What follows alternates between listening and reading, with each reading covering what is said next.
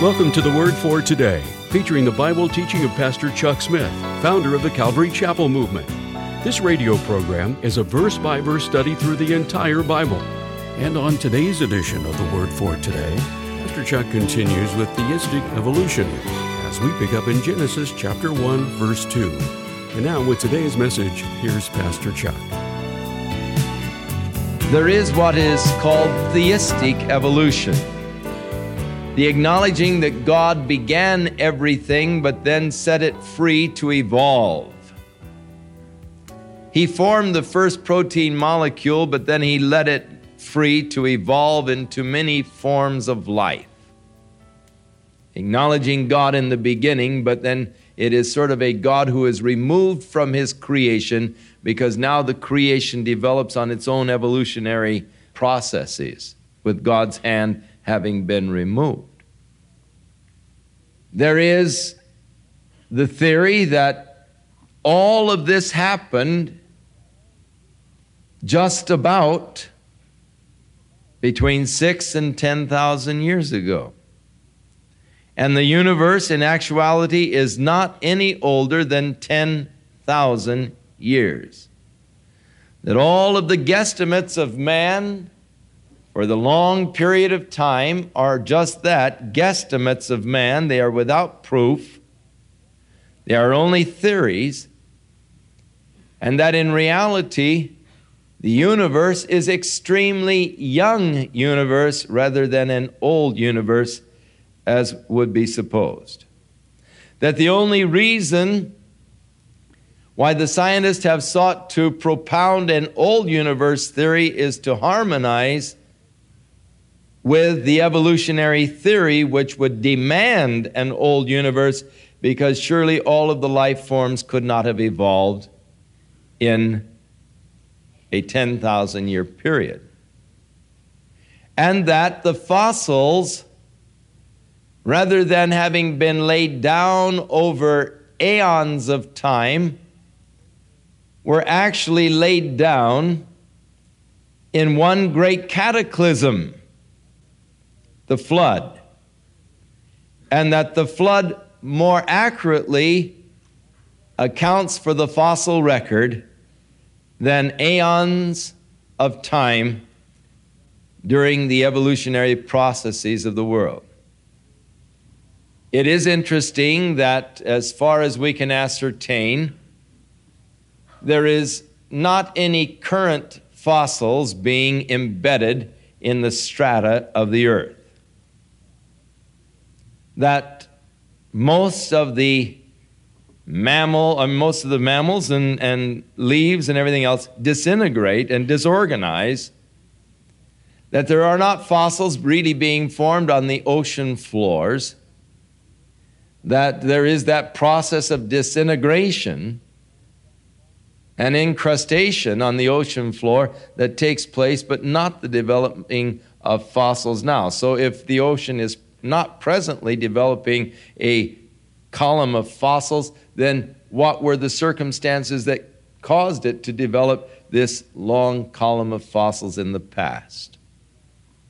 Of course, there are trees that grow up through several of the stratas of the fossilized forms. And how could one tree grow up through several millions of years?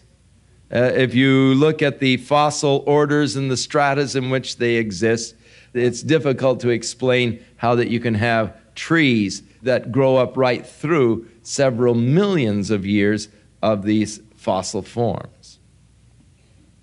How is it that you have the footprint of a man within the footprint of a dinosaur if the dinosaurs were extinct long before man ever inhabited the earth?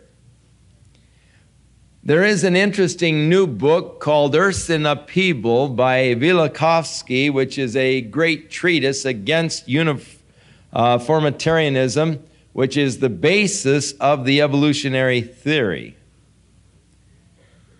And he points out in this new book, Earth's in Upheaval, how that there is definite evidence of a great cataclysm that has taken place upon the earth that suddenly destroyed masses of animal forms and all kinds of bones mixed together from the various kinds of animals that do not have a natural habitat together, which are naturally enemies, but yet their bones broken and crushed, mixed together in caves in England and in other places, showing that they were thrown in there violently by force and were buried in the sand together, and that there was some great cataclysm, a testimony against uniformitarianism. Now, basically, the evolutionary thesis is that all of the processes that are going on today have been going on for millions of years, so that any of the life forms and all can be understood by the processes today. That there has been a uniformity to the whole cycles of life from the time that the planet first cooled sufficiently for the water bodies to be formed and all. And that all things are going on in a uniform way. Well, the book Earths in Upheaval is just a very powerful demonstration against that particular theory. If you destroy that theory, then you've really destroyed the evolutionary theory, and that's why so many scientists, just without really good reason, cry out against Immanuel Velikovsky's works. But more and more his works are being tested and proved to be quite accurate indeed. There are those who say that the days of Genesis were geological eras, that the word day, yom, in the Hebrew has a variety of meanings, which indeed is true. It is used some 1,100 times in the Bible, and it's translated 51 different time spans, I think. Even to an indefinite period of time, the day of the Lord, the yom of the Lord. An indefinite period. So that they say that the days of Genesis are indefinite periods of geological eras. But that, of course, as I say, each of the theories presents its difficulties. If they be indefinite periods of geological eras, the difficulty with that is that if God created the plant life upon the earth in the third geological era and did not have the sun really shining in its position on the earth until the fourth geological era, how did the plant life survive for a whole geological era without the sun? And if God created man in the sixth geological era and he rested in the seventh geological era, it means that Adam would have been kicked out of the garden at the earliest, the eighth geological era, and thus was much older than the 912 years or whatever is ascribed to Adam's lifespan. So that creates problems too. Now, the idea that God created everything just about 10,000 years ago is an interesting idea and a concept, which, if you look at it, it is difficult to argue against. There are scriptures that say, for in 6 days God created the heaven and the earth and everything that was in them.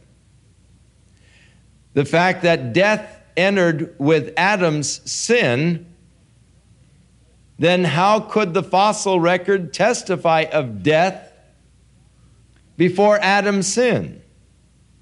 Interesting arguments.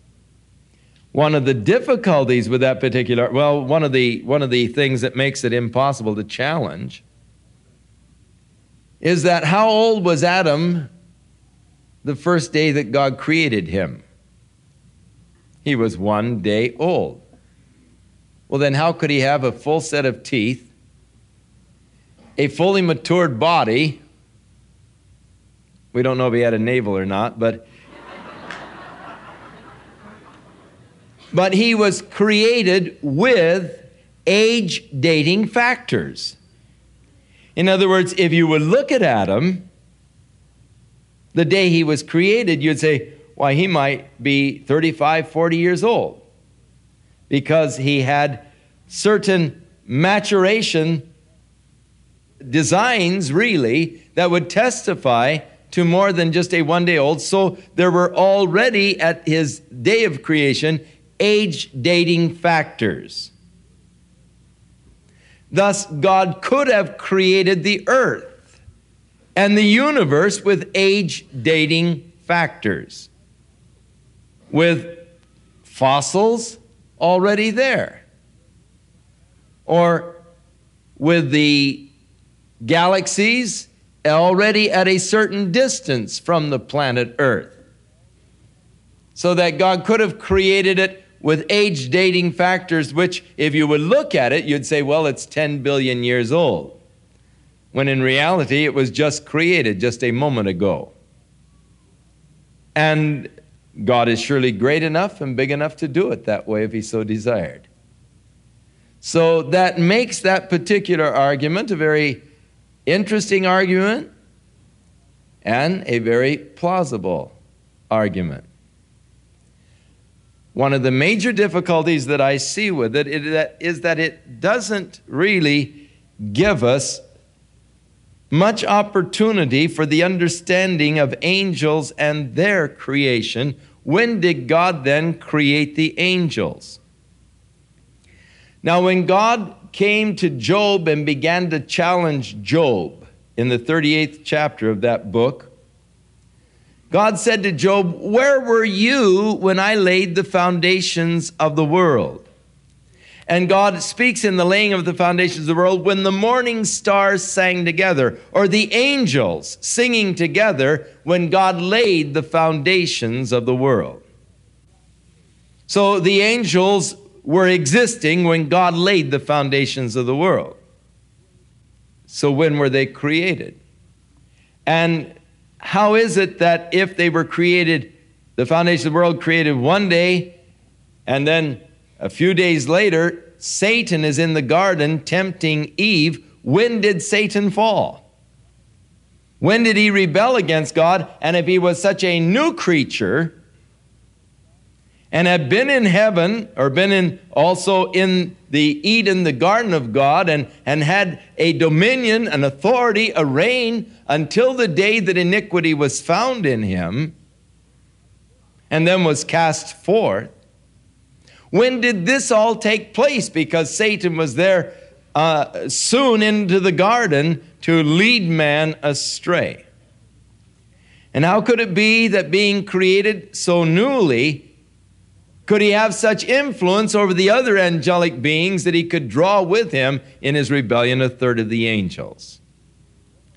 So that presents a difficulty to me, to the idea that the earth just has existed for maybe 6,000 to 10,000 years.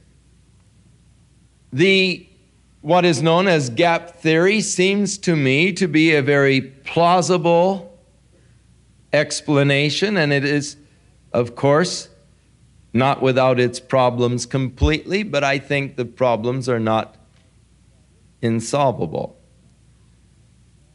Looking at it from the gap theory, in the beginning, God created the heavens and the earth. How long ago, we don't know. As God created the heavens and the earth, He also created the angelic beings. He created the earth to be inhabited, and so there were inhabitants upon the earth. There is even the suggestion that Satan perhaps ruled over the sphere of the earth.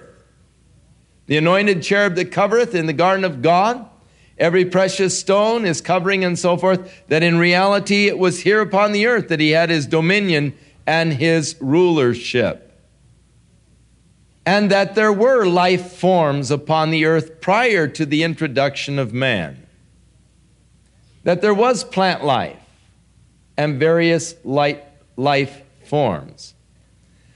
But the earth became, and this is a possible rendering of the Hebrew in verse 2, rather than "and the earth was," and the earth became wasted and desolate. How it became wasted and desolate is suggested that perhaps at Satan's rebellion, the wrath of God was poured out and the earth was sort of put in a deep freeze. Waters covered the face of the deep. The Spirit of God moved over the waters, that the earth was just covered with water, frozen, and set aside for a period of time. A great ice age. Now there is a lot of evidence to show that the earth has emerged from the last ice age less than 10,000 years ago. And for this, I would suggest the book Worlds in Collision by Immanuel Velikovsky. And in this particular book, he points out the fact, which is interesting indeed, that there is a canyon being created by Niagara Falls.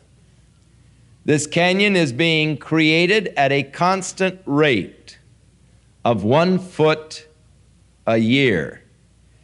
Niagara Falls coming over, a tremendous amount of water is eroding away that shelf at the rate of 1 foot a year. There is a hotel on the Canadian side that 100 years ago was built right at the edge of the falls. Now it's 100 feet away from the falls as the water keeps eroding away at a fairly constant 1 foot per year. The canyon that has been formed by Niagara Falls is 7,000 feet long. And it would stand to reason in the earlier time of the glacial regression that the flow of water could conceivably have been much greater at that time than it is presently, and so the erosion rate could have been greater, hardly lesser.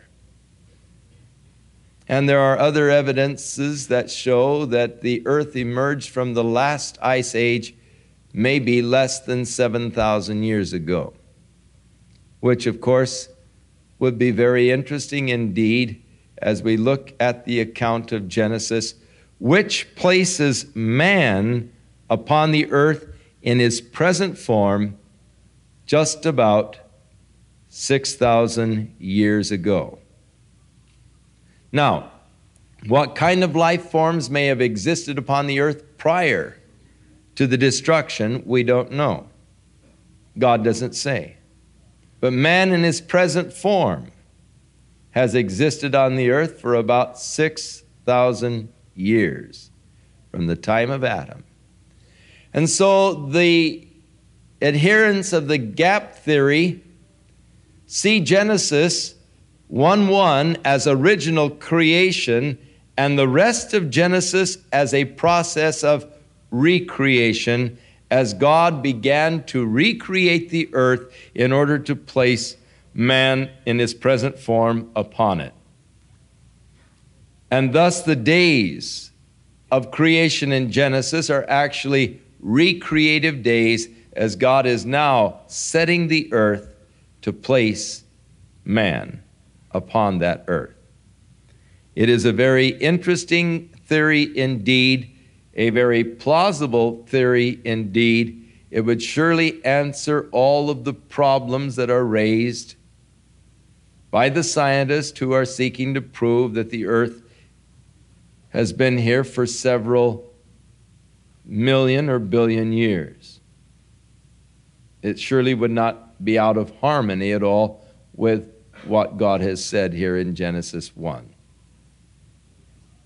It is interesting that when Noah came out of the ark after the flood, when the inhabitants of the earth had been destroyed by the flood, the command of God to Noah was to replenish the earth. The same command that God gave to Adam and to Eve, to replenish the earth.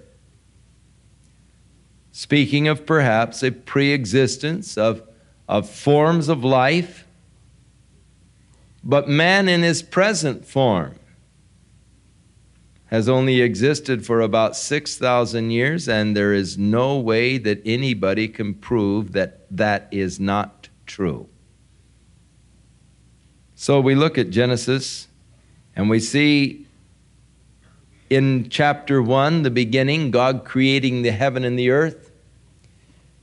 In verse 2, we see the earth without form and void, darkness, covered with water, and the Spirit of God brooding over the face of the deep. in verse 3, the beginning of the creative acts of God. Notice in the beginning, God created the heavens and the earth, which would, of course, include the stars and all. But now we see the first thing that God declares, because the earth was covered with darkness, God said, "Let there be light," and there was light. Now it could be that the earth was in a dark nebulae, that there was no light coming to the earth, that in this darkness, this dark nebulae, that the earth just froze, the great ice age. It is interesting that when we look at the creative days, those forms of life, such as plant life, that could have survived in the earth during an ice age, are spoken of as not being created, bara, but being assembled, asa.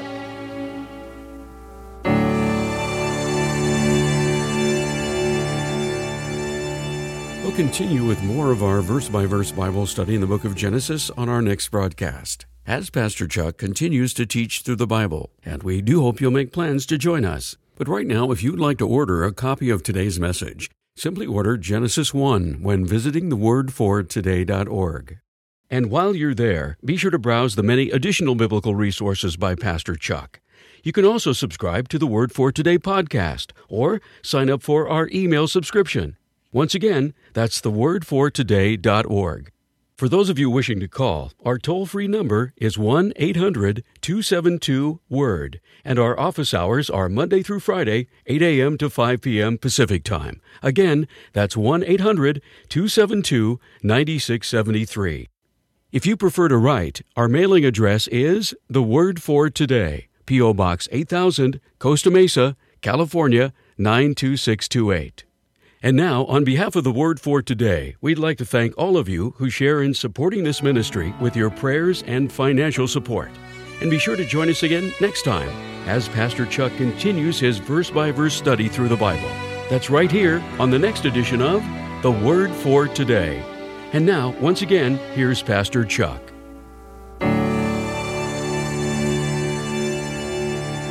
May the Lord be with you. May the Lord bless you. May the Lord keep you by His power and in His love, that you might be God's instrument this week to share His love with others, that you might be a blessing to those that you come in contact with as they sort of draw from your relationship with Jesus and are strengthened and blessed because of your walk with Him.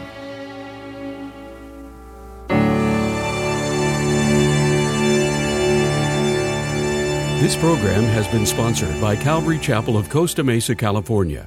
As we look back over the roadmap of our lives, we often see the value of troubled times, personal trials, and even the experiences of pain or the death of a loved one. These are the building blocks that establish God's plan for us. It is with great honor that I'm pleased to introduce Pastor Chuck Smith's autobiography entitled A Memoir of Grace. You're invited to pull up a chair and listen as Pastor Chuck shares his personal story of how God's grace prepared him for life's purposes. Perhaps, as you're reading this story, you'll be prompted to evaluate your own past, your present situation, and that which is yet to happen, and realize that it all plays a part in establishing God's plan for you. See God's grace at work in your own life when you order a personal copy of A Memoir of Grace by Pastor Chuck. God called me into the ministry, and how God has just led us step by step. For more information on how to order your copy, visit us online at thewordfortoday.org or call toll-free at 1-800-272-WORD.